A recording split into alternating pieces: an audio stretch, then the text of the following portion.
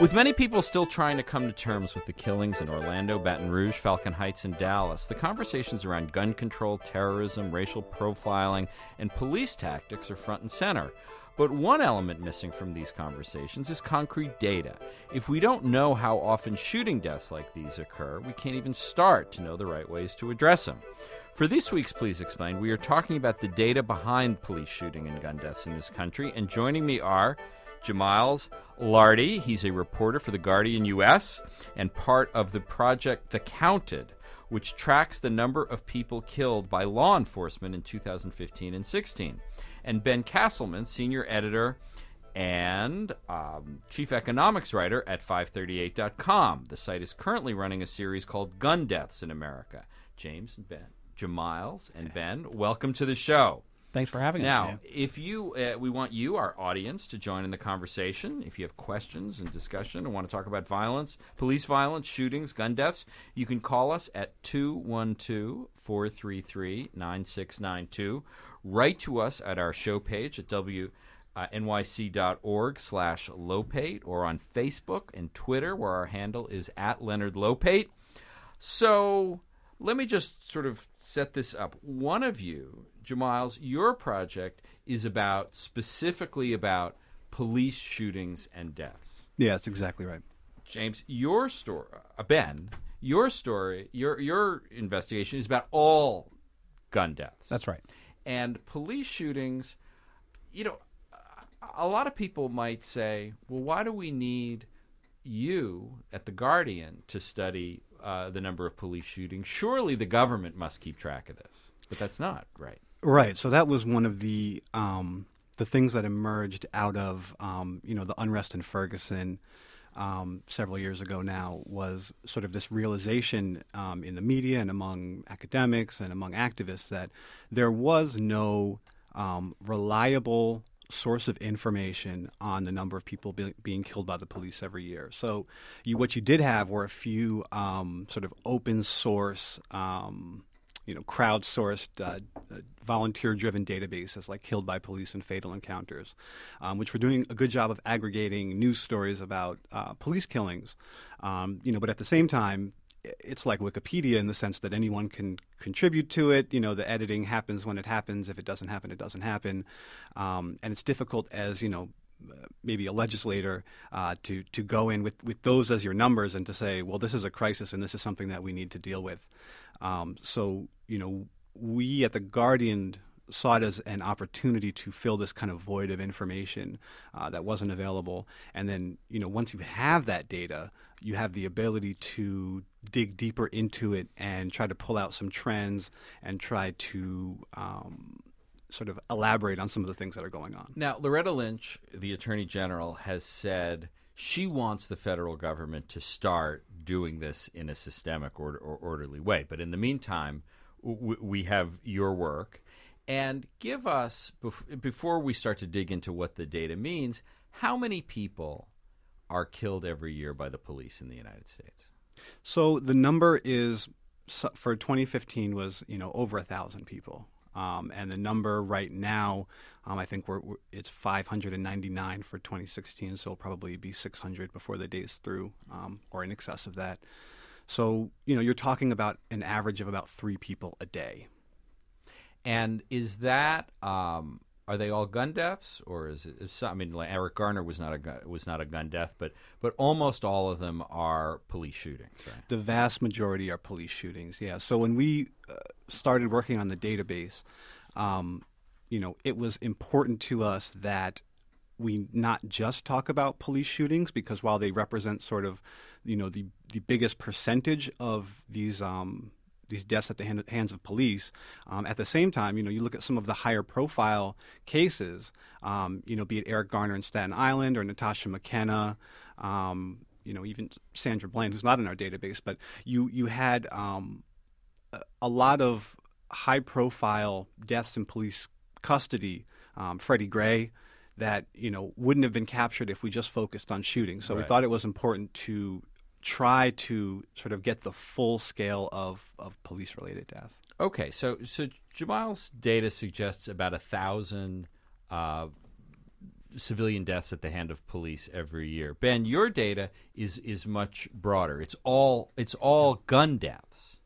And does the government keep track of that, or why did we need 538 to look into that? So the government does keep track of it through a number of different sources that don't always agree with each other, and of course that are never perfect. But we certainly have much better numbers on that than we do on police shootings. The main numbers that we used come from the Centers for Disease Control and Prevention.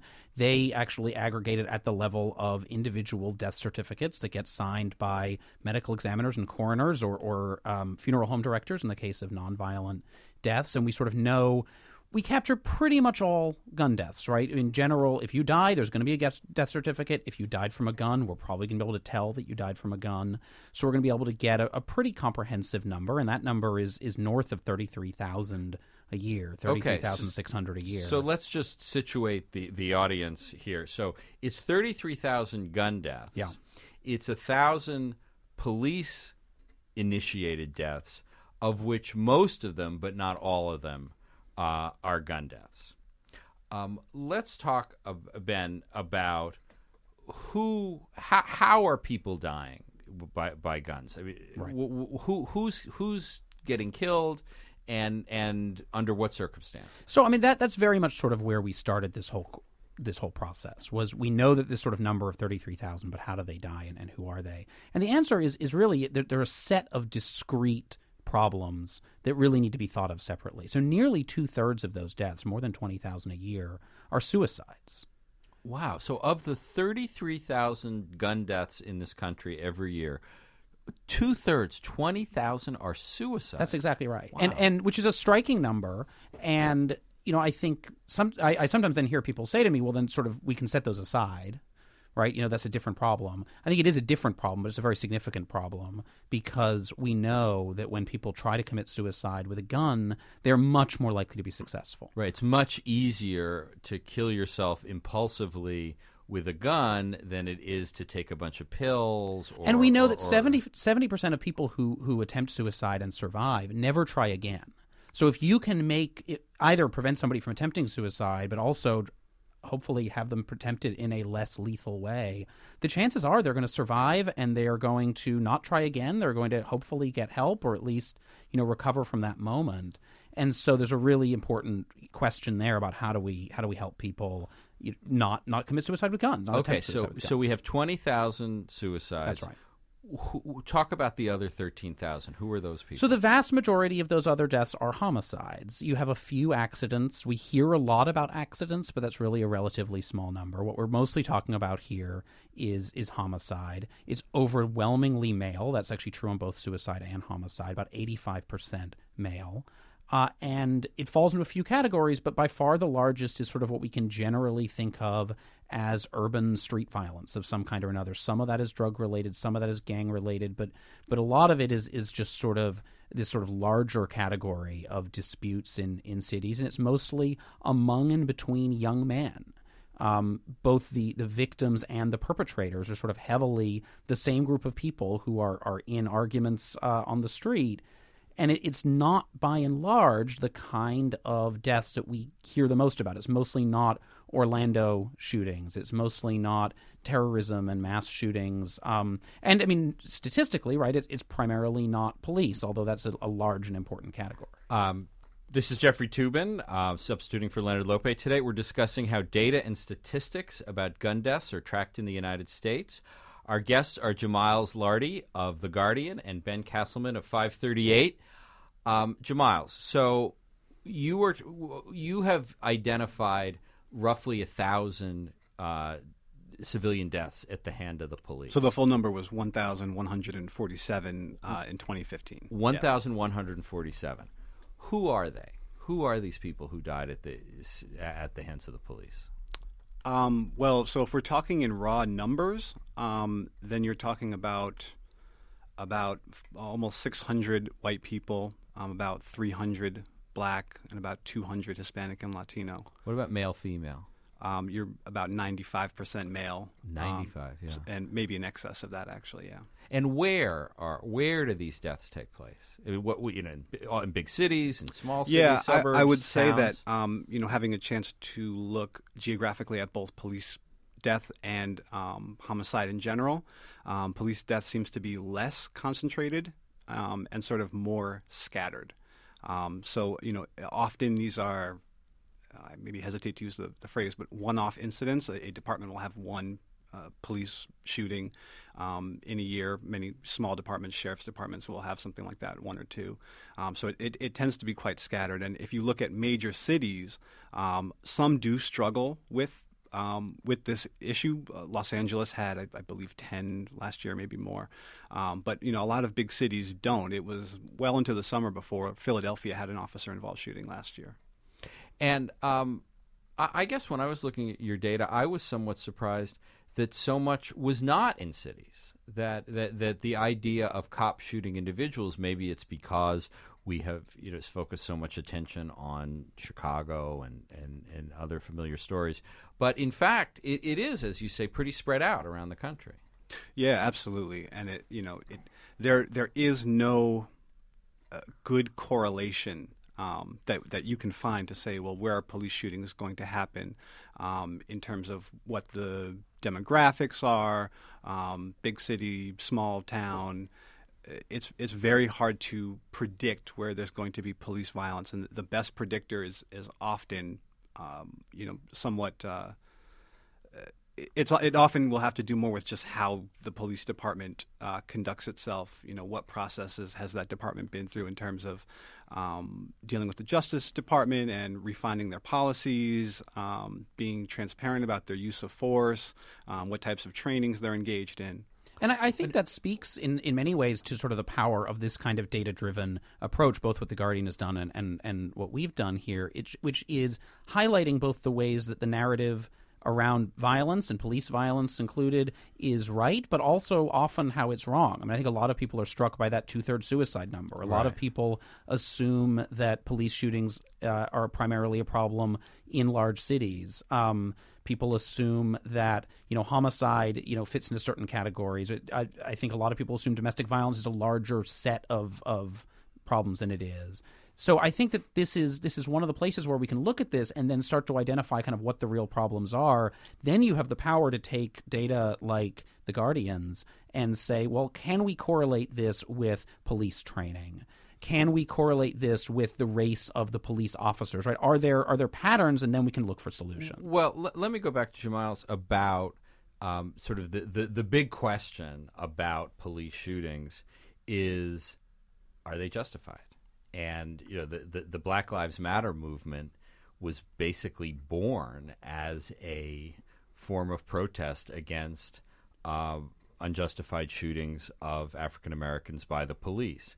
Can you, through your data analysis of the 1,147 police killings that you found, do you have any way of judging how many of those should not have taken place?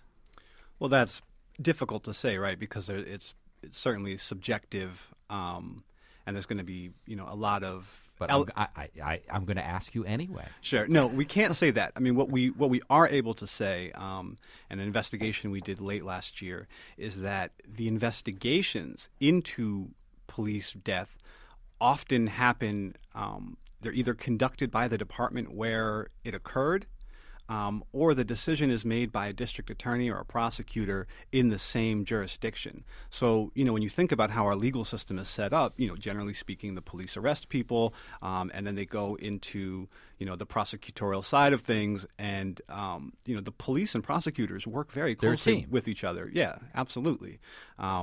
So, when you don't have independent investigators, and when you don't have independent, arbiters of was this justified or was this not, I think you have to begin to question. I could give you the raw number on the number that are justified and not justified from a legal standpoint. Well, what is that number? It's minimal. There's been one officer in 2015 who was convicted of a crime.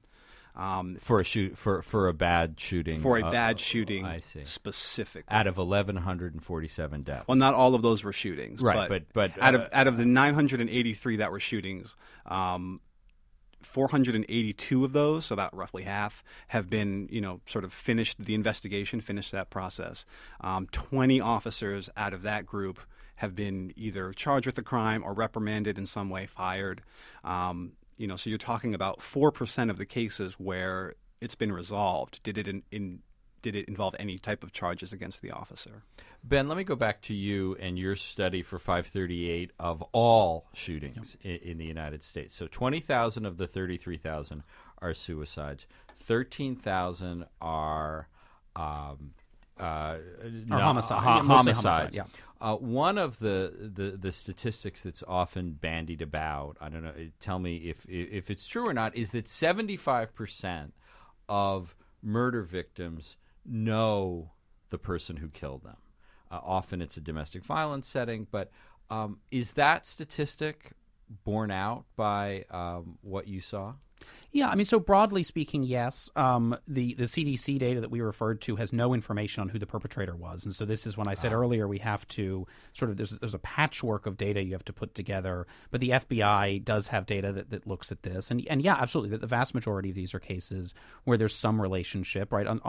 In terms of when we look at domestic violence, about 700 women a year are killed in domestic violence incidents by intimate partners with guns specifically. That's the substantial majority of women homicide victims are killed by somebody who's an intimate partner or another family member. Now, but I let me just stop you there. Yeah. So 700 in the whole country. Is that? I mean, obviously one is too many. But is that more than you would expect? Less than you would expect? Well, I think what this speaks to is, well, we set out on this project saying, how are we going to bring down that 33,000 number?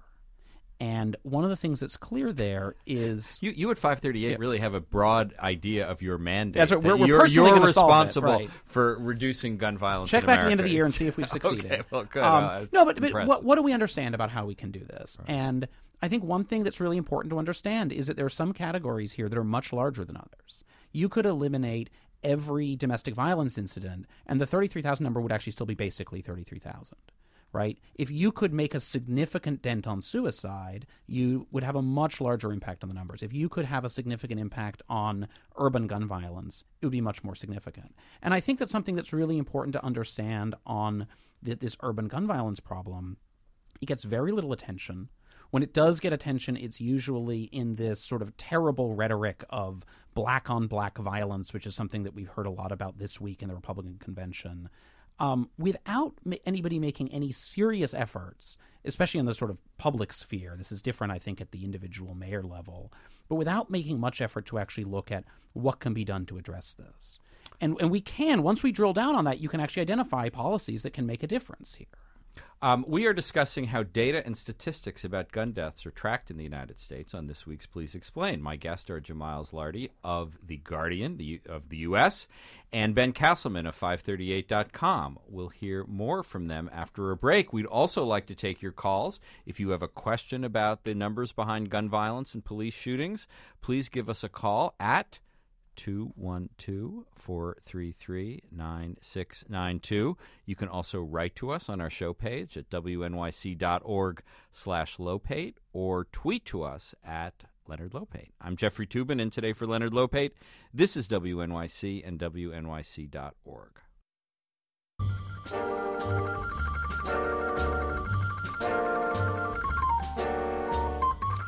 I'm speaking with Jamiles Lardy of The Guardian and Ben Castleman of 538 about the data underlying gun violence in the United States. Now, as I'm sure you both know, a new study by Roland Fryer Jr., a professor of economics at Harvard, found that while there was a big racial disparity in police use of force around the country, there was essentially no racial bias in police shootings. So bias in police use of force, but not bias in actual shootings. Jamiles, is that consistent with what you've seen? What's your reaction to that number, that conclusion that Professor Fryer has come up with?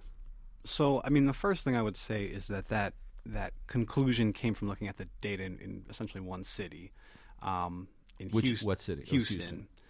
So, I question the broad applicability of that, and but looking at the data that we've seen, through the counted, we're not keeping track of every police interaction. So, I wouldn't go so far as to say that we can match up what we found in terms of fatal shootings to interactions and declare that, that we can explain what that relationship is and what the numbers are. But, more broadly speaking, what I can tell you is that black people are more likely to be shot when they're unarmed than white people. When they are unarmed. Now, if I could ask you just to repeat, you said earlier 1,147 police shootings, resulting in 1,147 deaths at the hands of police in 2015. What was the racial breakdown of the people who died at the hands of the police? So again, in raw numbers, you had 581 white people, 306 black, 195 Hispanic Latino, 13 Native American, 24 Asian or Pacific Islander, and then 27 who we weren't able to identify. But if you then convert that into per capita rates, what you find is that black people were substantially more likely to be involved in these fatal incidents. Right. So they are, I mean, doing in very rough numbers, 30% of the victims, but they're only 10% of the population. Roughly, yeah. Okay. What about your data? Are African Americans disproportionately victims of homicide generally across the country?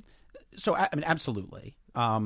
If you look at the overall rate of gun homicide in this country, it's about 4 per 100,000 people.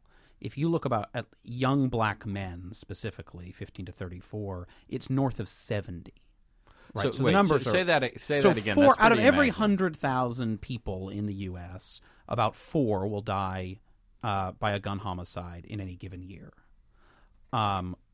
If you look specifically at young black men, 15 to 34, for every 100,000 people in that category, more than 70 will die of a gun homicide. So it's what, it's an order of 15 magnitude times higher. It's absolutely. So I mean that's definitely true. And if you look at if you look at that gun homicide, in cities, it certainly heavily involves young black men. It heavily involves, but on both, it should be said, on the victim side and on the perpetrator side, we're talking about. Well, this is something we heard at the Republican convention. Yeah, but I think that why are we blaming the police when black on black crime is the cause of most of these deaths? Yeah, I mean, I think that's a misreading of the situation on a number of levels. I mean, first of all, we should be worrying about police shootings as its own category because we empower police to police our cities and to carry guns and to use lethal violence when necessary. And so holding police to a standard, I think, is something that is necessary on its own. We live in a segregated country. Most white people who die of gun violence are shot by other white people. This is sort of a reflection of the segregated society that we live in. But then I think if we want to have a serious conversation about the ways that we can address gun violence in cities, what you have to recognize is it's not really a problem of young black men. It is a problem of very specific networks. And there's some interesting research that's come out of Yale, a sociologist there named Andrew Papachristos, who has tracked these networks of violence where you're talking about... What is a network of violence? So what he's looked at is he's looked at people who were victims of violence, and he emphasizes he's looking at victimization and trying to understand victimization rather than understanding perpetrators, right? But to look at who the people are who are victims, to look at who they have associated with, who they've been arrested with, who their family are, who their friends are, and to sort of trace outward from that it's an epidemiological approach, right? It's thinking about this as a disease, right, of violence. And if you look at people who are in those networks, then the rate of violence there is extraordinarily high. But the corollary to that is that if you are a young black man living in New York City or in New Orleans or in St. Louis and you haven't been sort of drawn into that network, then your risk of dying through violence or of committing violence is really equivalent to other people in that city. So we're not talking about a problem of young black men or young white men or any other group. We're talking about networks of violence, individual groups that are, in some cases it's a formal gang, in some cases it's, friend groups. But those are the groups that we need to look at, not this sort of broader category by race or by age or by anything else. Let's take some calls. We are at 212-433-9692. Can we call up Tom in Brooklyn? He has a question. Hi, thanks very much for taking my call. I'm curious to know what fraction of gun deaths involve, quote, assault weapons or assault rifles, as the media call them. Ben, why don't you start with that? Obviously, one of the mass shootings that we have become so sadly familiar with often involve assault weapons, and assault weapons were banned for a time in the 1990s. But how big an issue are they when it comes to the overall murder rate in the country? Yeah, very small is the answer. Getting a hard number on that is difficult because we have a real problem with defining assault weapon, and this is one of the problems that came up with the assault weapons ban, and it's something that's come up repeatedly ever since. But the vast majority of gun deaths, and particularly gun homicides, involve handguns. If you look at what's happening in urban violence, it's almost all handguns. Nobody's walking around with an AR-15 in a low-income neighborhood in some city in this country. It's handguns. It's mostly cheap handguns, and these are not weapons that sort of anybody is proposing seriously banning on a federal level. Leslie in Brooklyn, what's your question? Well, I may have missed something while I was speaking to the young lady, but I was wondering, I hear on the news, well, we see those videos on the news all the time. The stats were, 600 white people are killed by police shootings and 300 black people, right? Right, that was roughly the statistic that Jamal's right. So why is it, and of course every time we see one of these videos, Detective Harry and all of the commentators on the news are always saying any police representative, it has nothing to do with race. Race is not an issue. It's just about whatever happened, whatever reasons they come up with. The person was a criminal, whether they had a broken taillight, etc. I'm wondering, so where are all the videos of white people getting shot by police with broken taillights? Like, are white people getting shot by police when they're actually committing a crime, or are they also being shot when they're pulled over for some kind of traffic violation? Well, Leslie, I think when you were speaking to our colleague earlier, you also raised the question of how many of the people who were shot by the police were unarmed. Isn't that's a question you were interested in? These people are unarmed. Well, let's ask Jamals. Do you have any way of determining, of the 1,100 deaths at the hands of the police, how many of those people were armed and how many of those people were unarmed? Right. So we do, and then I would sort of walk back and say that ultimately that determination comes from police records most of the time. It comes from what police tell us. And there is at least anecdotal evidence that may not always be the case. But from in other words, police lying about whether people had guns or not. Sure, it's happened, right? But presuming that those numbers are accurate, what we know is that about 9% of people who are shot by the police are completely and totally unarmed. And then you have some significant portion who have either knives or other objects like a blunt instrument, or you find some kind of surprising ones like a lawnmower blade or a spoon was actually one that officers cited as a deadly weapon in one incident. I think it's worth highlighting here. You mentioned that the Roland Fryer paper earlier, right. This research. The whole sort of basis of that study was saying we're going to take the set of incidents, again, specifically in Houston, where an officer might have been justified in using force, and then how often do they actually shoot, and is there a racial bias there?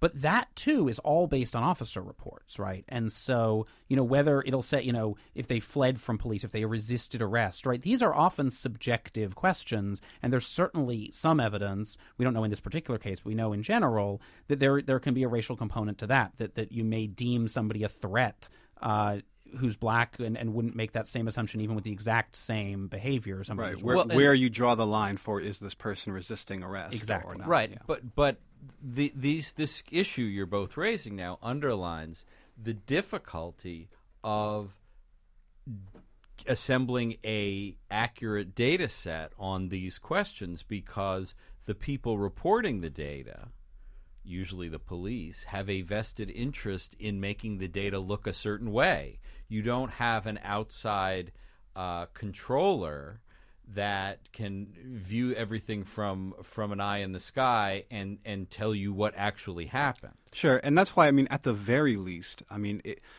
you're not going to get perfectly clean data for all the things that police do in society. It's just not realistic. But at the very least, in police shooting incidents, you can make it so that, and several states have done this now, where there has to be an independent investigator and there has to be a special prosecutor.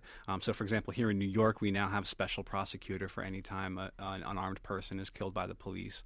I believe Wisconsin was the first state, if I'm not mistaken, to require an outside investigator for police shootings. So that's a very simple sort of legislative common sense thing that can be done to at least improve the quality of our information when people are killed. And that highlights something also. We have limited information on police killings.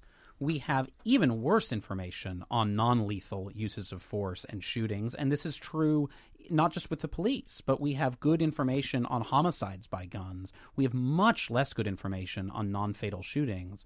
And there's a lot of evidence, if you sort of want to understand the problem, right, the variable of sort of whether somebody happens to die or not is fairly random at that point. And so if we really want to understand the problem, we could understand much more if we had information on all shootings, regardless of fatality. But we really have a huge data hole there. Let me ask you both about the data question. Do you think that the government, state governments, federal government, is getting better about trying to assemble data from which we can draw conclusions about how things should be changed, Miles? Yeah, absolutely. On the police killing side of it, because there's been this Black Lives Matter sort of moment in the United States, and because there's been all of this discussion in the media and in different places about the lack of data, several months ago you had FBI Director James Comey, saying that he was embarrassed that,